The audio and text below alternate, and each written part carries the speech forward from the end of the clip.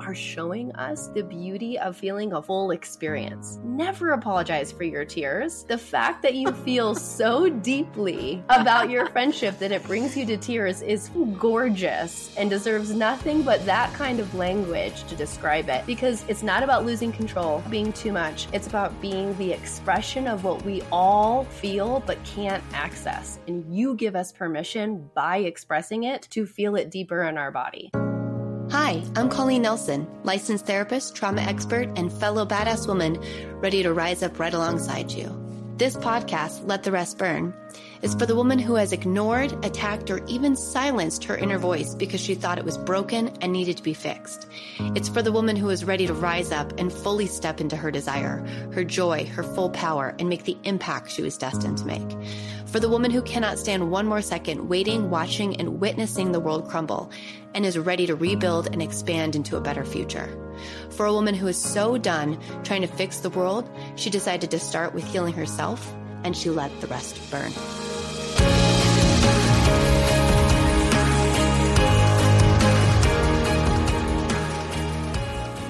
Hello, everyone, and welcome back to Let the Rest Burn. This is Coco Nelson, and I am here with two amazing women, Emily and Steph. They are Cycle Chats. It's a podcast to help women break the cycle by empowering them through education and inspiring them to start changing the narrative. We're going to dig into what that means and how you ladies found yourself here. But first of all, I would love for you to just say hello, introduce yourself, and tell us a little bit about who you are, what you do outside of just the podcast as well. Emily, why don't you take it off first? Yeah. Me first. Okay, cool. I usually ask Stephanie. So my name is Emily. Outside of the podcast, I am a college professor. I teach at 2 local colleges here in Florida. I teach theater education, so I'm inspiring the next generation of theater goers, non-theater goers, the importance of what live theater is to our society, to each other, what it means to your celebration of self, and just what it really can do to help kind of build bridges between people. So that is kind of what I do outside of the podcast. That's my day job, so to say. Yeah, and I'm Stephanie, and my day job is I am lead artist and manager over at a glam studio. So it is a full-scale makeup and production house, and we do anything from on-location weddings to video shoots to special effects to maternity shoots, you name it, we do it. We do hair and makeup as well, but I particularly just do makeup. Have been a makeup artist for I think like 14 years now we're going on. So been in the industry quite a long time. And then I also, from time to time, will teach children's theater, because that is actually how Emily and I met, was through a children's theater. But it unfortunately closed down during the pandemic. Mm-hmm. And so as we figured out what we were doing, I did find myself in another studio, and I just do that once a week. I teach the little kiddos how to sing and act. So that's it. That's what I do. Yeah. Oh, I love it. I love it. Okay, so before we dig into what you had to burn to be the ladies that you are today, tell me what brought you to the podcast Cycle Chats. How did this emerge for you ladies?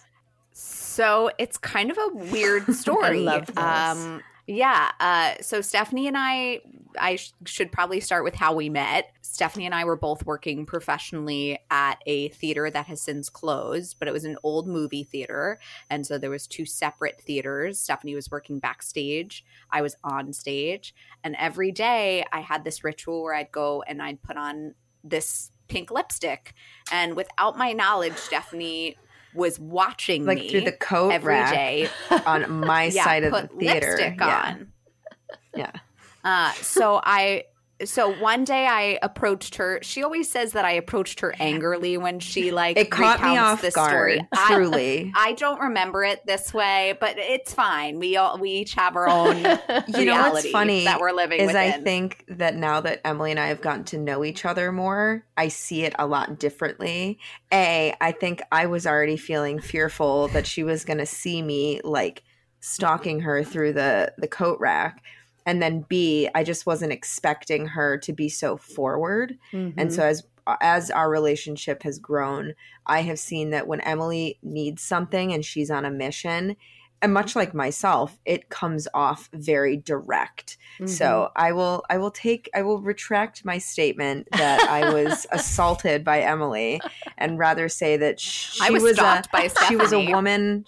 I will not retract that statement. She was a woman on a mission. So. Yeah, I was a woman on a mission. But Stephanie is a makeup artist, like she said, and I needed somebody to do my makeup for the wedding. So like basically I went up to her thinking I was smiley and happy, and then I was like, I heard you do makeup. She started with, hey. And I was like, and so already. I've been found out. But it ended up that we exchanged phone numbers. I didn't message her for a while. I still wasn't getting married for like another year and a half or two. So it was a long time away. I am type A and I needed it to get done now. And then we had also known each other sporadically through a really good friend of ours. So I had known who Stephanie was. That was my first interaction with her. And then a few months later, that same friend got me a job at that children's theater that Stephanie had already worked at. And one day we just like, she was sitting there. I kind of approached her and I think I just asked her point blank, like a crazy question of why she wasn't with this other man. And I think that just kind of started the friendship. I think that's what it was. I remember being on stage. You know which man. Not the man that you were with, the other man. Oh, yeah. It was girls' night. Yeah. And we were, so we had gotten to know each other. We were in the car and she's like, you've been saying this guy's name a lot. Like, what's the deal? And I was like, what do you mean, what's the deal? Yeah. It's a story that in and of itself was crazy, wonderful. Yeah. So then here we are now, several years later. So we fast forward that.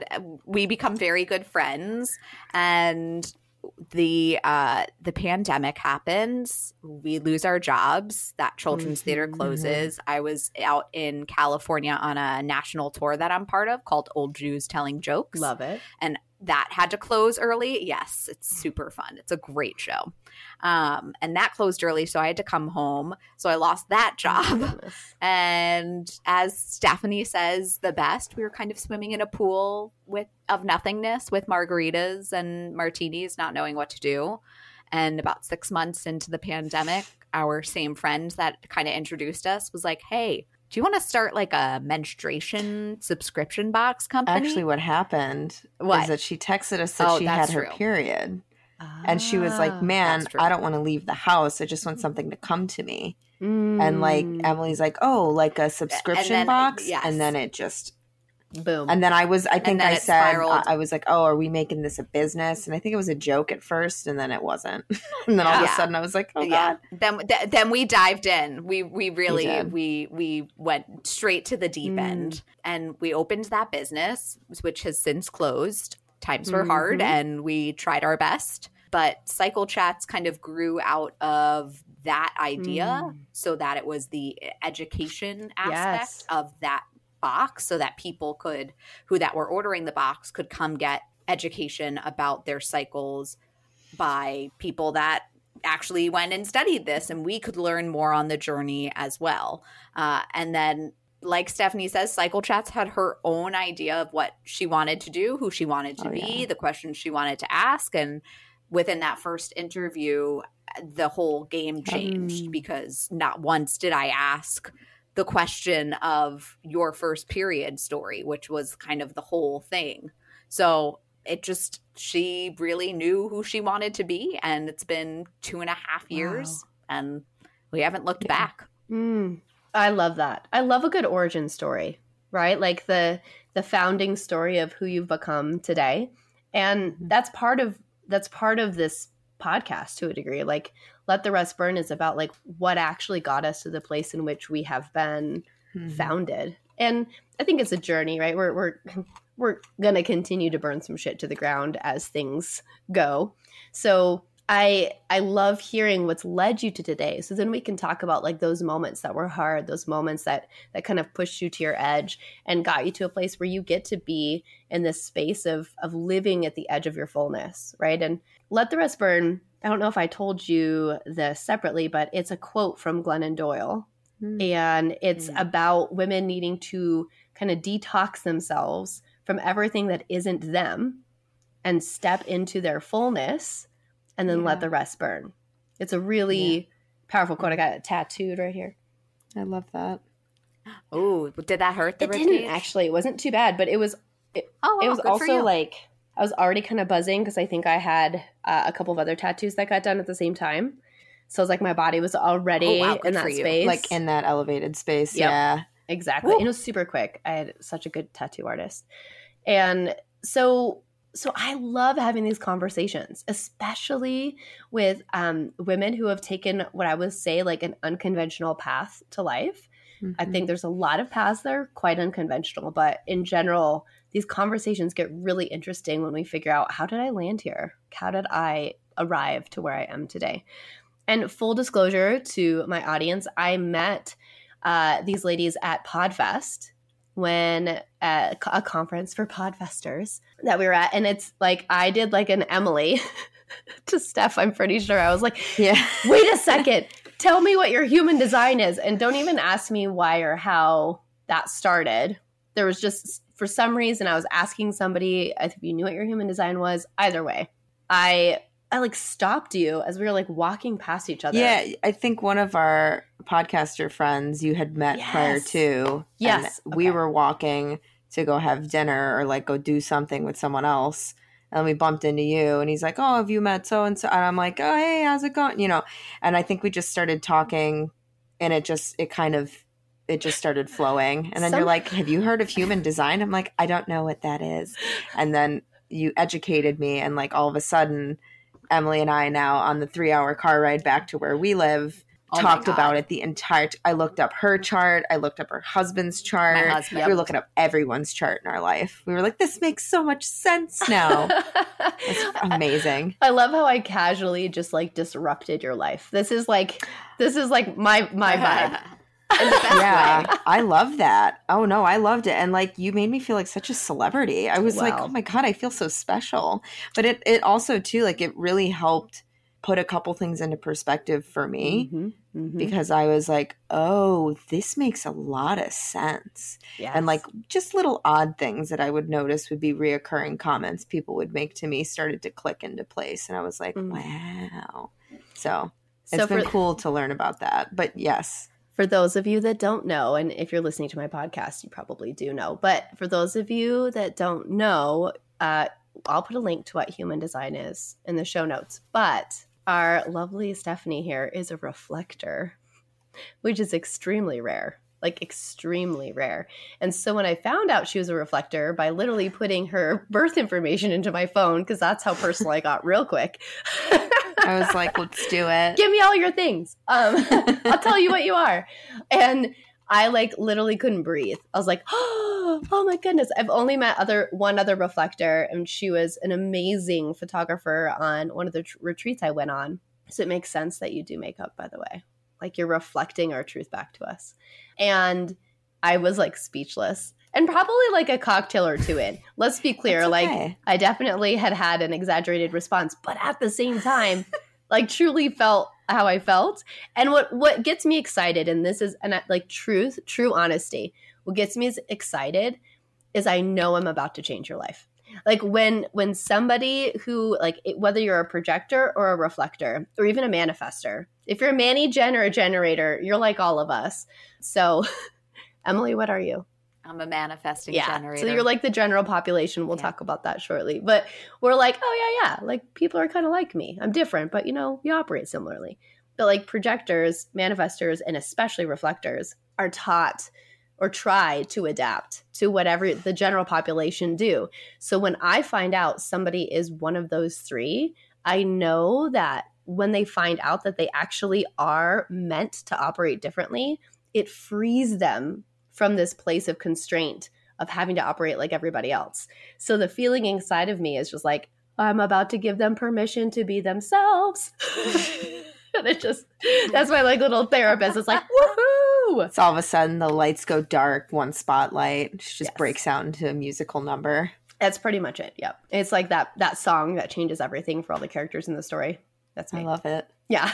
Yeah, that was super cool. And it was one of those things that like it even got Emily and I to start talking about, how we, because that's an ongoing conversation for the two of us, is how we operate within this podcast. Because it's one thing to do this venture by yourself. It's different to have it with a partner, because you do have to meet halfway, and there are going to be things that you're annoyed with, and there's also going to be things that you absolutely adore.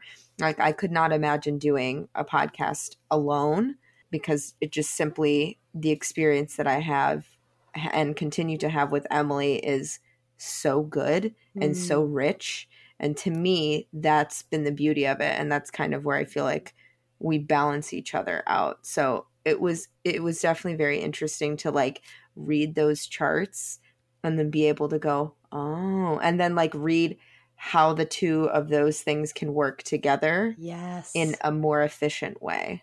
Yes. Emily, did you know you were a manifesting generator before Steph came in and was like, let me tell you about human design? So I knew what human design was, because I remember like a year and a half ago, whenever it became really, really trendy online, I was like, oh, this seems interesting. But I had never done really my chart. I had only kind of heard what the differences were and kind of decided myself what I thought I was. And then when Steph did it in the car for us, it was basically right on. I mean, it was freaky. She was saying some of the things and I'm like, oh, okay, wow. Yeah. And my husband's like staring at me, giving me like looks like, you see? You but then we did his chart okay. And he was like, oh, well. And I'm staring at him doing those same looks. I was like, you see? You understand? So it was a very fun car ride. We had a great 3 hours back, just kind of discussing how crazy it is that humans are so different and so similar. It's amazing. I love that. But I mean, everything that it was saying was very correct. And like Steph said, it's something that we deal with on a daily basis in our business, because we do act and work so differently that it is extremely difficult for me to understand how Stephanie works. And I think it is extremely difficult for her to understand how I work.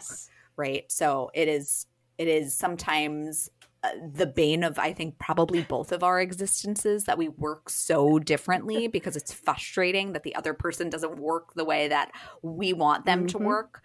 But that's also the beauty of our friendship, is that we're able to have these moments where I want to wring Stephanie's neck and like have a conversation instead of it coming to physical violence.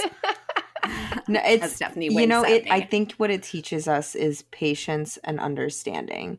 So definitely teaching Emily patience with me, and teaching me understanding with Emily. And I think that's what's been cool about it, is because you could dismiss somebody super easy and just be like, oh, well, you're just, you're too worried, or you're not worried enough. But instead we've taken the time and we check in with each other and we say, hey, like, how are you feeling? How are you? Yeah. And Emily's really, really good at reading when I've hit my limit, and I'm also really good at reading when she's hit hers. And there are times where we just have to take a step back and, we send each other little hearts and kissy emojis to be like, hey, still here, still love you, just got to breathe for a second. Yeah, it's really interesting how our friendship started without the business being part of it at all. And then going into business, seeing how Stephanie acted and how it kind of therefore was starting to trickle into our friendship. So I think that's also been an interesting development, to see kind of how we were as friends and now as business partners and friends, and how we really have to like work at balancing the two, because sometimes I'll have a really hard time like shutting off my cycle chats brain, and I'll bring something to our attention at girls' night. And I'm like, sorry, I know we're not working, but it is 24/7 when you are an entrepreneur. And it's just difficult when, my brain literally doesn't stop. I can't stop my brain. So I need to regurgitate information that's inside of it. But it is definitely it is a lovely balancing act that I think we are still working on how to perfect. And I don't know if we're ever going to perfect it entirely, but we're getting That's there, the fun of it, though, is I think it ebbs and flows and it changes. I would say, so this podcast is all about burning it to the ground and then keeping what resonates and then leaving the rest.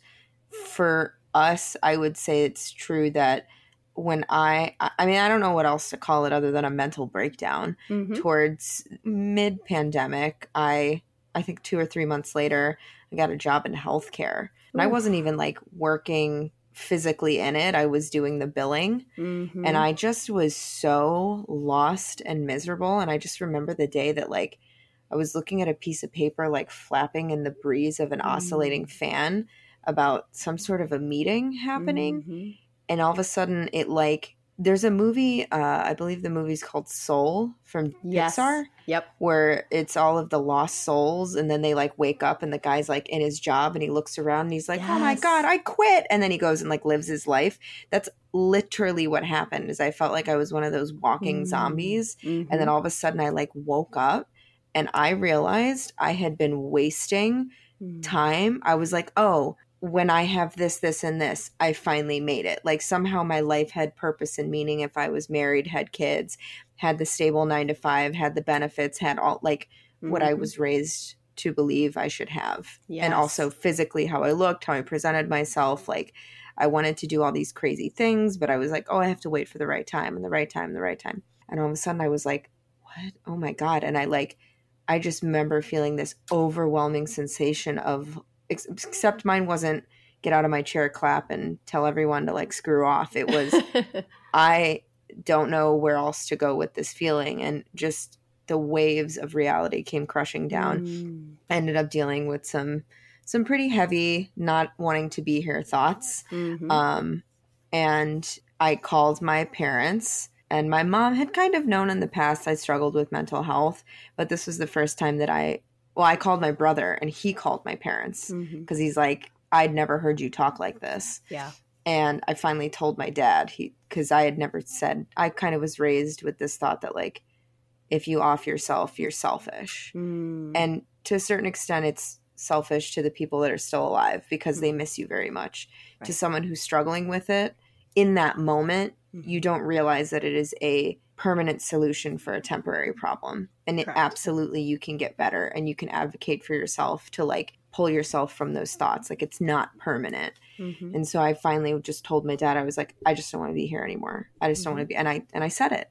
And then I ended up taking time off work, but then the time ended up turning out into me going into the hospital because I was having all sorts of crazy symptoms. And I truly, it was, my body was rebelling. Yep. And it was, I had finally hit the point of no return. Like it could not go, my anxiety could not go anywhere else. And so I ended up developing an anxiety disorder and panic disorder. And so I went to the hospital twice. And while I was in the hospital the first time, that discharged me the first day, they were like, I don't know, maybe you have heart problems, go to a cardiologist. I'm like, great, thanks. Second time was they kept me for a few days because I was having psychosomatic symptoms, which nerd alert, your body and your brain, when it's trying to protect you from something, will make you have the craziest symptoms. I was like, my one leg was shaking. It's done that one time. It has never done it again since 2 or 3 years ago. Like and there's been a lot of things that they just kind of happen. And it's just your body's way of trying to protect you. It's like a helicopter parent. And the second time I was in the hospital, when I got discharged, I don't think really anyone understood the extent of what was happening. We had this podcast, we had the other business, and we were trying to balance that. And I was already not very present. And I just remember texting Emily and our other friend, and I was like, I need to focus on my mental health. I had never really done that before. And then I felt like Emily texted back, and it was very sharp. Now, backstory to that, I was supposed to watch her dog, I believe, or your dad's dog. I was supposed to watch somebody's animals, her animals. And it was like 2 days before she was leaving. So she had other things she needed to attend to make sure that was taken care of. And that was the first time that her and I, like, it had like a moment where she was very frustrated, but that was her being scared. And I had texted her back, like, I don't even know what's going on. And I'm scared as well. And we grew so much through that because again, it taught us that shit just happens. Mm-hmm. It just happens, and there is nothing like worrying about it, freaking out about it isn't going to do anything. Shit happens, but the way that you come together to help fix it is what's important. And she was there while she didn't understand totally in the beginning. I didn't even. We actually started learning together, Mm-hmm. and it helped us tremendously in our ability to communicate. And I think prior to that, we had been maybe a little bit afraid to speak up to each other. That eradicated any little piece of that. And so you burned it to the ground. We burned all of the way that like people pleasing thing to the ground. Mm-hmm. She's more of a sister now than anything. And like I wouldn't even say recently, we don't fight, but like we had a tiff, and I was like, I have to get off the phone because I don't want to say anything mean. She's like, okay, have a good day. And I was like, We didn't talk for the day. And like, she was crying to her husband. I was crying to my mom. And I was like, and then like we wrote each other letters and we didn't even realize it. And she sent me, she's like, here, I wrote this. And I was like, I wrote this. We literally wrote the same letter. What? From like it was about, but the weird thing is it wasn't even about what we had originally gotten into a tiff about. It was about something that had been building. Wow. And again, it kind of recalled back to when one of us, we're both try to be superheroes and try to say, I'm fine. I don't need help. I'm an independent woman. Mm-hmm. And we have to call each other out on the bullshit and be like, you do need help.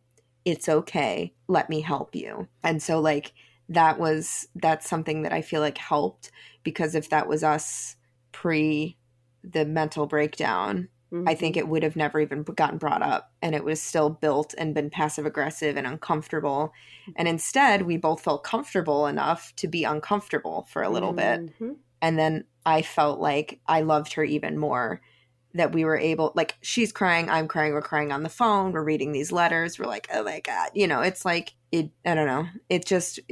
I think don't be afraid to have those moments with people and to get a little messy, because you'll see that the ones who really mean something, the patience, the understanding, the learning together, it happens, and you become better for it. So thank you for coming to my TED Talk. I realized I just took like 15 full minutes to tell this story. Stephanie, here's the best part. Number one, reflectors are like waves, and I love it so much. So I'm literally being splashed with brilliance. So yes, just like wave away, because then you'll come back, you'll build a new wave again. Right. So we're holding space for you to be authentically you in your full capacity, which means you get to take up time. So that's number one. Thank you.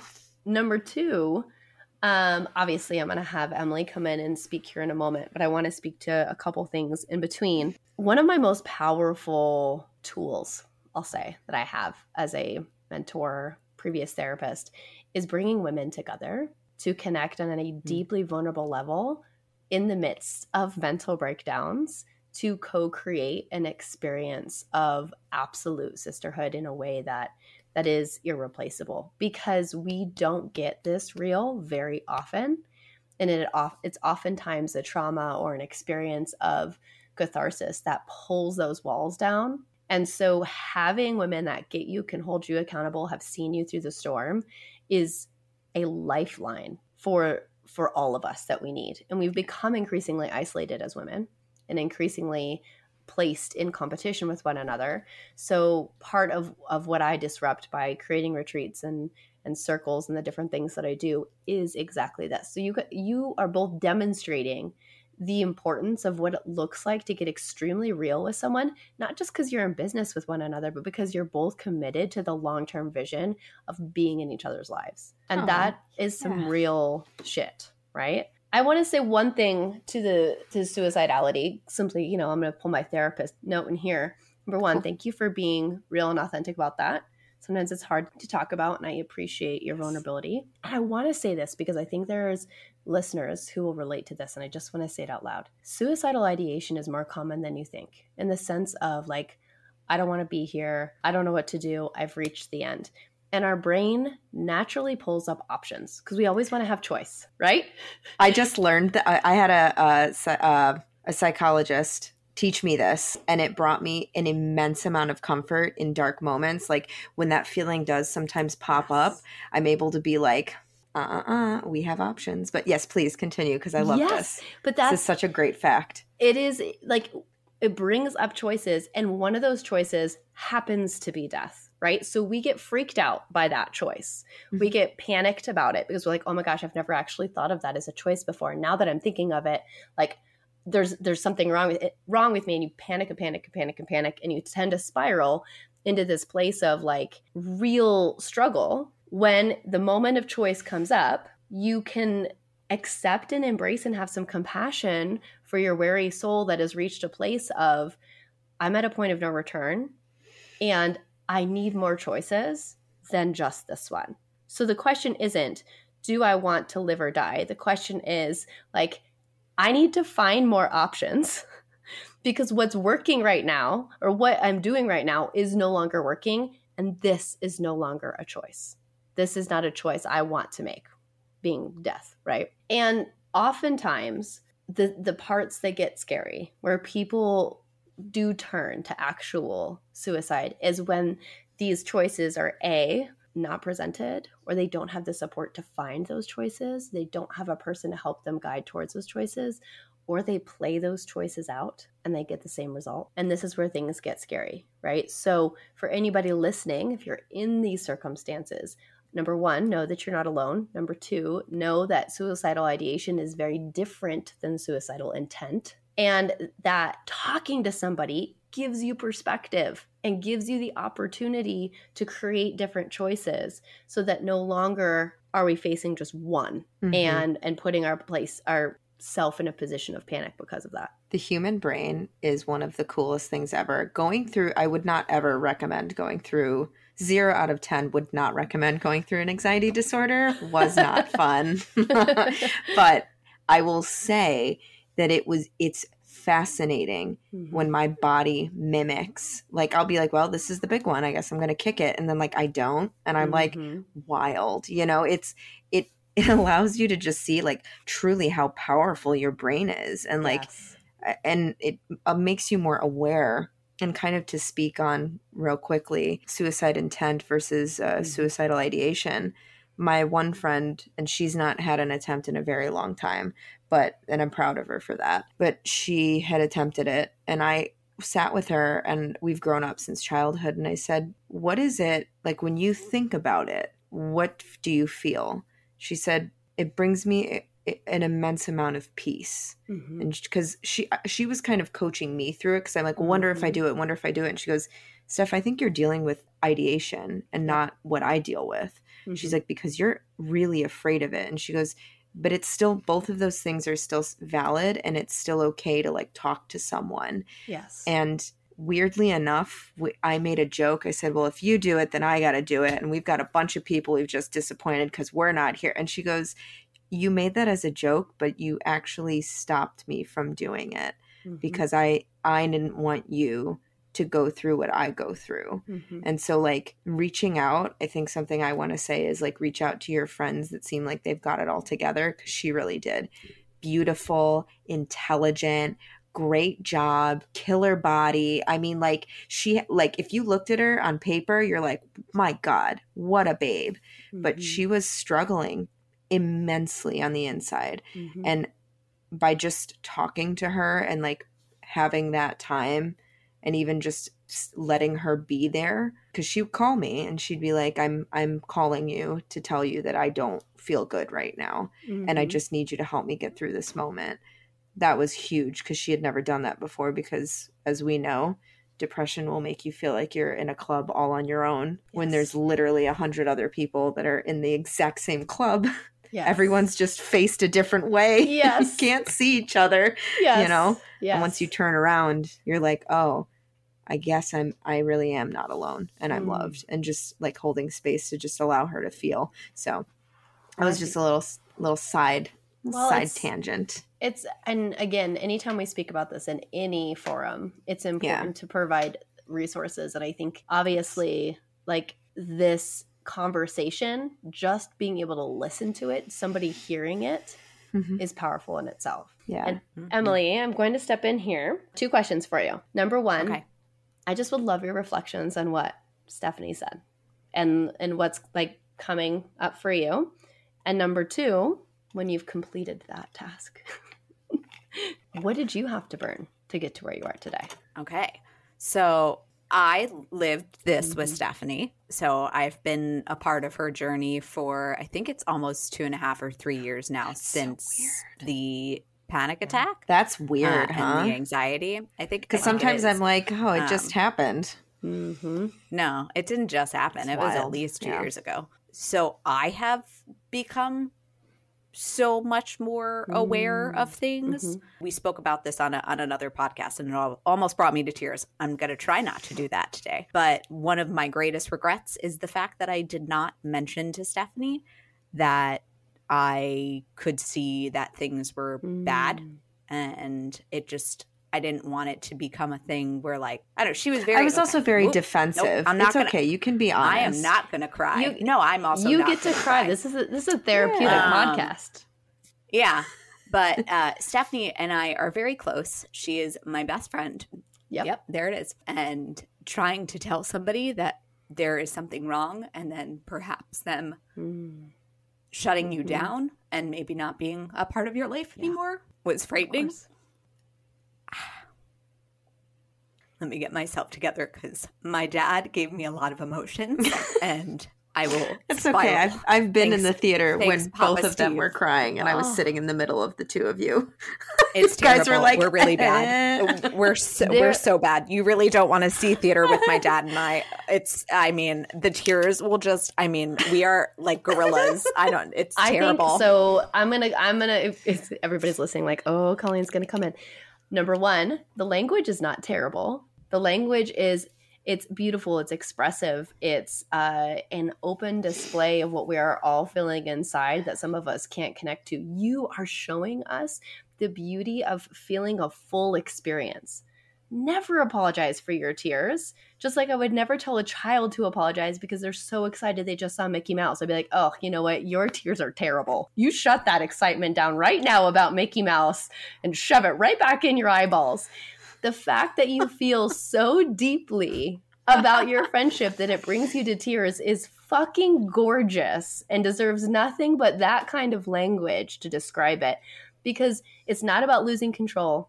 It's not about being too much. It's about being the expression of what we all feel but can't access. And you give us permission by expressing it to feel it deeper in our body. So please, for the love of God, cry and express and emote, because it gives me permission to live a fuller, more expressive life. You got it. It's going to blow out this microphone. I swear to you. Blow it. She's like, I'm really just trying to make sure. It's really the bad. audio. I was sitting, fun story. I don't know if anybody knows the play War Horse. They turned it into a movie. I saw it on Broadway though. It is so sad and beautiful. And for some reason, my brother had gotten my dad and I tickets. I don't know why you would do that to us. But we weren't even sitting together. We were separated. And I was in the first row and he was behind me. So we couldn't hold hands and like commiserate together. And so there I am. This actor's in front of me. They're giving me this beautiful monologue. I'm right there. And I am hysterically crying. I have to get away from the microphone because it's going to be so and they have to keep it together, and I am a mess. I'm hyperventilating. I can't breathe. My dad's behind me. He starts hyperventalating, can't breathe. It's really bad when we get going. It's real rough. So in my brain, the other half of Emily in that moment was like, don't blow out the audio. Don't do it, because I'm a loud crier. I'm not silent. I'm not a princess. I will feel it throughout my entire That's body. Great, though. You must feel amazing when you're done. It is.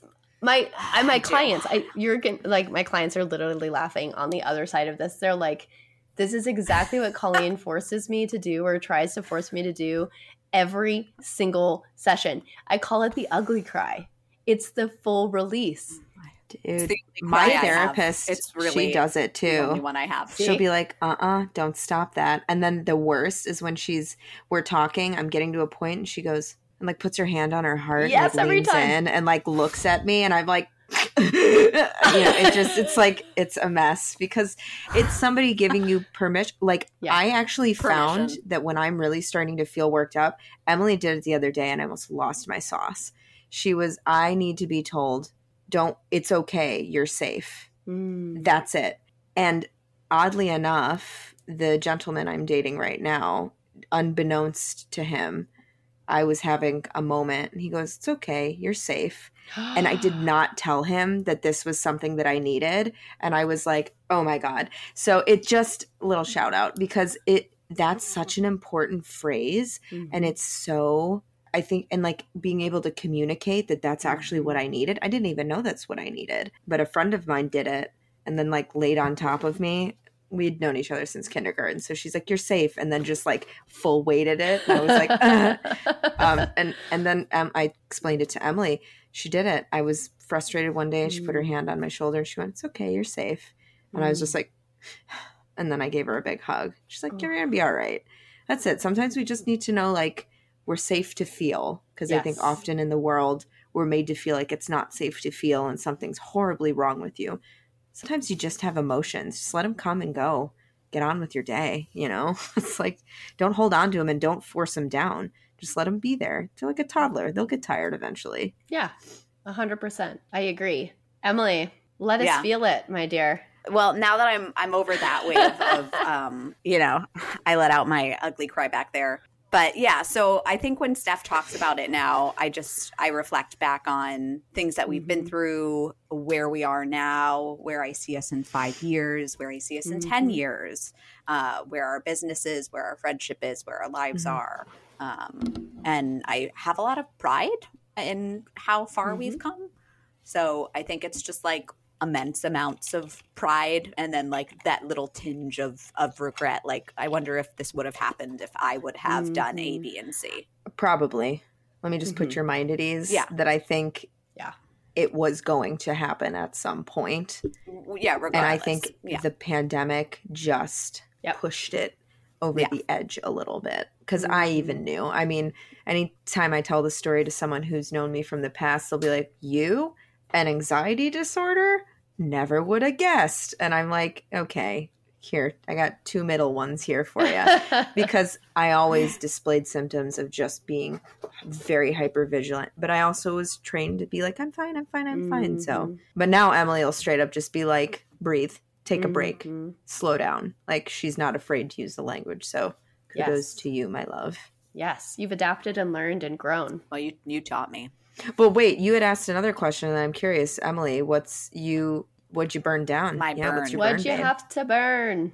I've had to burn a lot. I am the youngest child of 3. Both of my older siblings are men, and so being the only girl, being the youngest, there was a lot of things that I was told growing up, and absolutely no shame on my parents. Our parents are only doing the best that they can. But my dad had a lot to say of how I should act and how I should be, and what he wanted as a daughter. Yes. So I did a lot for that and was like, okay, I have to be this way to be accepted. I've always been weird and quirky. I mean, I was 5 years old and hanging out with 15-year-olds because my brother's 10 years older than me, my oldest one. And like that to me was super normal. So I grew up really fast and I didn't have a lot of friends my age. And if I did bring a friend over, my dad would like watch us very carefully. And if he saw the fact that they were like telling me what they wanted to do and not asking what I wanted to do, my dad would pull me aside and be like, you are never allowed to see that person again. Ooh. Because he didn't like the fact that I was being taken advantage of by these people. So I just grew up in a weird, normal, in quotation marks, family like everybody, right? We all had our own ish. And so I grew up really believing that I had to fit into these certain boxes. And then I got to like high school and I let it out a little bit more. My weird, it would like kind of come through every now and again, but I was still straightening my hair. I put on makeup every day. I had to have the hot boyfriend. And then once college started, I did a summer theater program where I worked backstage, and I met my two best friends, one of which just had a baby. And that's amazing. And we were talking one day, and one of my friends was like, why don't you just like let it out? And I was like, what? And she was like, yeah, you're weird. You should just be weird. And I was like, nah, I can't do that. That would be too weird. She was like, no, you should like really do this. I was like, who is this? I'll think about it. It's Sarah. Oh, okay. I always thank her for it. It's like the person that was like, it's okay. Be weird, little bird. Yes. It's good. And I was like, okay. And I thought about it and I was like, I'm gonna try. So then sophomore year, that was my freshman year summer. I went back to school sophomore year. I started to wear my hair curly, which I hadn't done. I just started to like be me. Mm-hmm.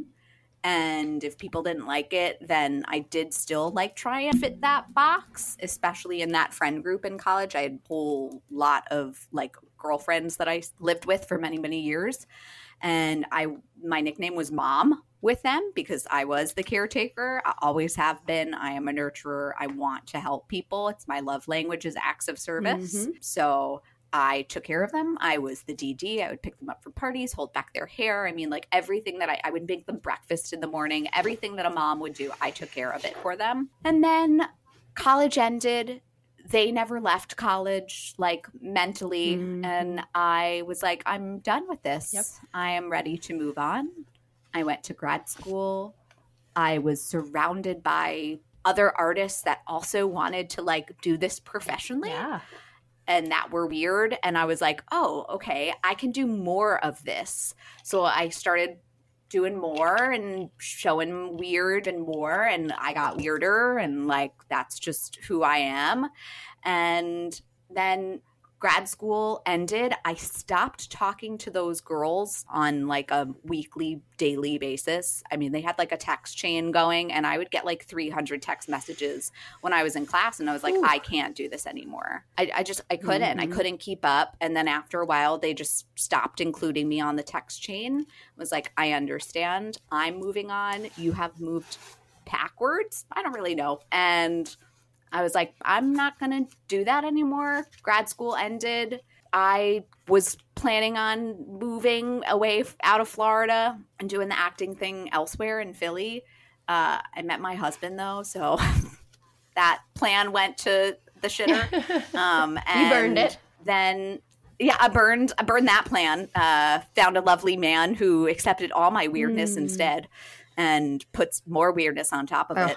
And the two of them best. together I mean, really, are so bizarre, and it's fabulous. I'll just sit there and be like, wow. Yeah, it's really good.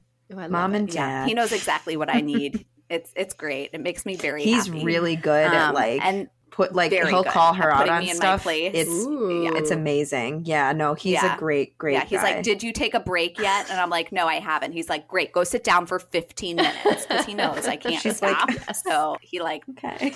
yeah, so he's really good about that, right, which I need. Yeah.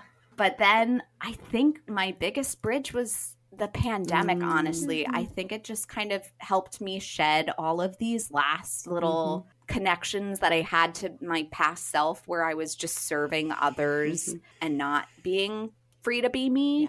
And I let go of a lot of friendships that didn't serve me anymore. And I still sometimes will like be like, oh, was that the right thing to do? But it was, and I moved forward and now I'm just me. And I think teaching also was a big part of it because the pandemic happened. I was like, I need to make money. I got a teaching job at a college, and that was hugely crucial to my development, being a college teacher with these kids looking up to me as mentor, therapist, professor. That was huge because then like I just had this crazy awakening moment the other day in my class, and these three girls who are beautiful, like by the book, definition of what pretty is, they would be there. These are girls that 15-year-old Emily would have died to be friends with. I mean, I would have given anything. If Ursula was there and she wanted my voice, I would have given it to her to hang out with these girls. I mean, they were like the popular girls, and there I am. So they come up to me and they're just mesmerized, and they're like, oh my God, we're so excited to take your class. They were really like speaking so highly of me. They were like, we can't wait to go on this journey. You make it seem so fun. You're approachable, blah, blah, blah. And they walked away and I was like, oh, wait a minute. They want to be me. Yeah. That's weird.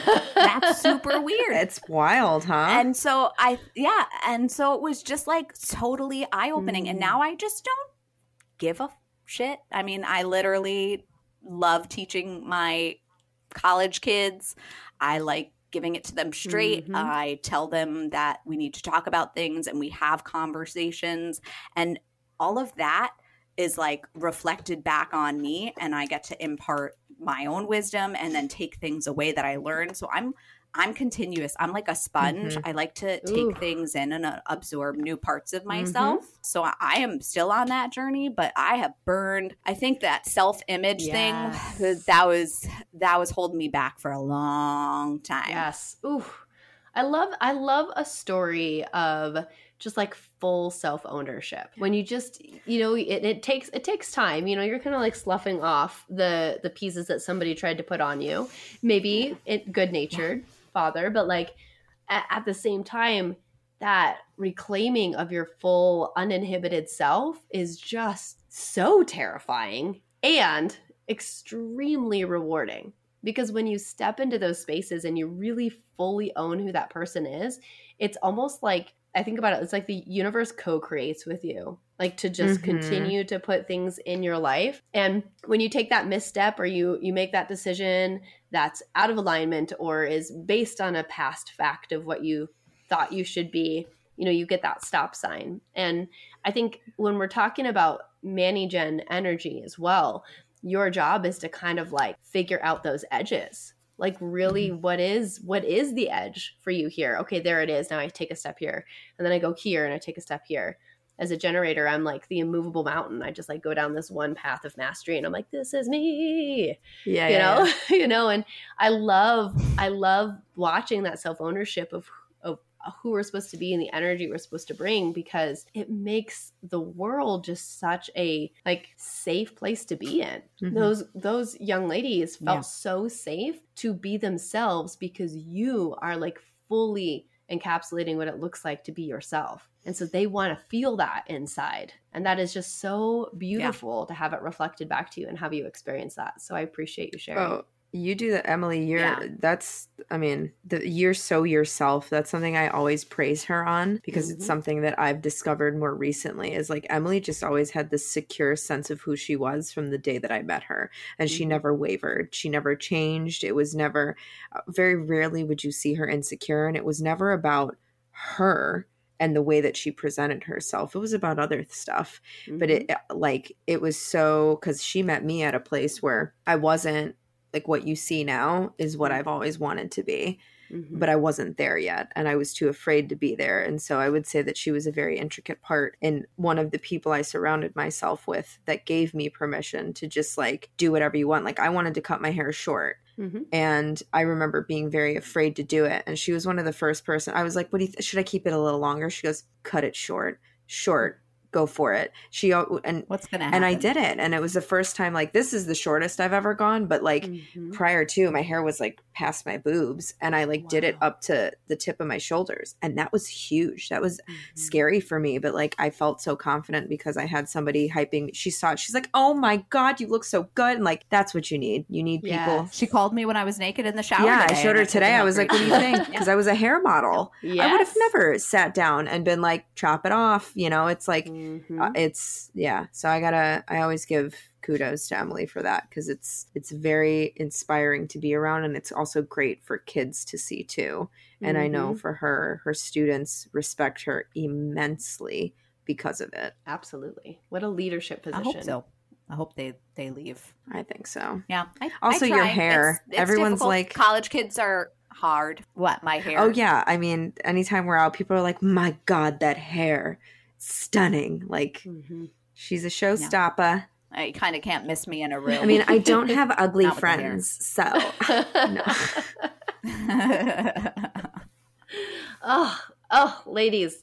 Okay, so if someone is listening and they're like, I want to hear these women talk more. I want to know what they're about. I want to get into the nitty gritty with them. How can they find you? What are you doing? I love this question because I ask this question on our show. You can find us over at www.cyclechats.com. We have a newsletter that you can sign up for. We just started launching. It'll give you kind of a play-by-play of what we've accomplished in the past month and what you can look forward to. It'll also let you know about some of our partnerships that we have with non-for-profits, which is very, very important to us. We are partnered with one currently. So if you go to our website, you can go to our store and you can either support us with the merch that we have or purchase something that 75% of the proceeds go to that non-for-profit. So it's just something I want to put out there. But if you want to listen to our show and you want to get in touch with us, we do have a button there on the website that'll take you right to our stuff. You can also find us on pretty much any streaming platform that has a podcast. We're also on YouTube where we do a show called Chit Chats, and that's just the two of us. There's also a video, so if you want to see our faces, you can do that. And we're on Instagram. That's where we're the most active, and you can message us Cycle Chats, again with an S, all lowercase, no space. And when we say DM us, we mean it. We're not just like DM us and then like never answer. We really mean it. It's like DM us. We absolutely adore talking with people and having like educated conversation. So yeah, I think that's everything. Emily, do you have any? Was that it? Yeah, no, that you hit all the major things. Not for profits, our Instagram, and and TikTok. Yeah, we're slowly building up our TikTok, but we've got some really, really fun adventures coming up, I think. Yeah, I just came up with a great idea. I don't understand TikTok. We should follow each other because I'm brand new on TikTok too. It's hilarious. I don't get it. Stephanie can scroll on it for 3 hours. Yeah. I literally time travel. I don't get this. I don't understand. It is an entertaining space, especially like the algorithm can take you to some strange places. So sometimes I can tell what my mental health is by the algorithm, and I'm like, okay, we got to get off this app now. I got to go touch grass. Yes, it's so true. It's so true. Oh, it has been an absolute pleasure. I appreciate you coming on, getting real with me, talking about what's really put you in the position today to be the leaders that you are. I am so excited for my listeners to go check out your podcast because they're going to learn so much. And just to have two women who have been through it, who've gotten real, and who are really living the life of authenticity, like that's amazing to witness and to be a part of. So thank you so, so much for being on the show. Thank you. This was great. And thank you for making it a very comfortable space for us. So we do have to give that back to you because give you shout outs. You made it very easy to share. I actually a couple times forgot we were even in an interview to remind myself because I was like looking down, I was listening like I was on a phone call and I was like, wait a second, we're on a video call. So thank you. Absolutely. Yeah, and we're excited to have you on our show at the end of this month. I can't wait. I cannot wait. Oh, okay. I will put all of their amazing stuff in the show notes, but thank you so much for being on. And until next time, we will continue to let the rest burn. Thank you so much for listening. I appreciate every single second that you chose to set aside for you and the impact that you're going to have on the world today. To be inspired, to be seen, and to hold space starts with the very actions we take with ourselves. Look at the show notes for more information. Like and subscribe and share with friends if you feel inspired to. And as always, let the rest burn.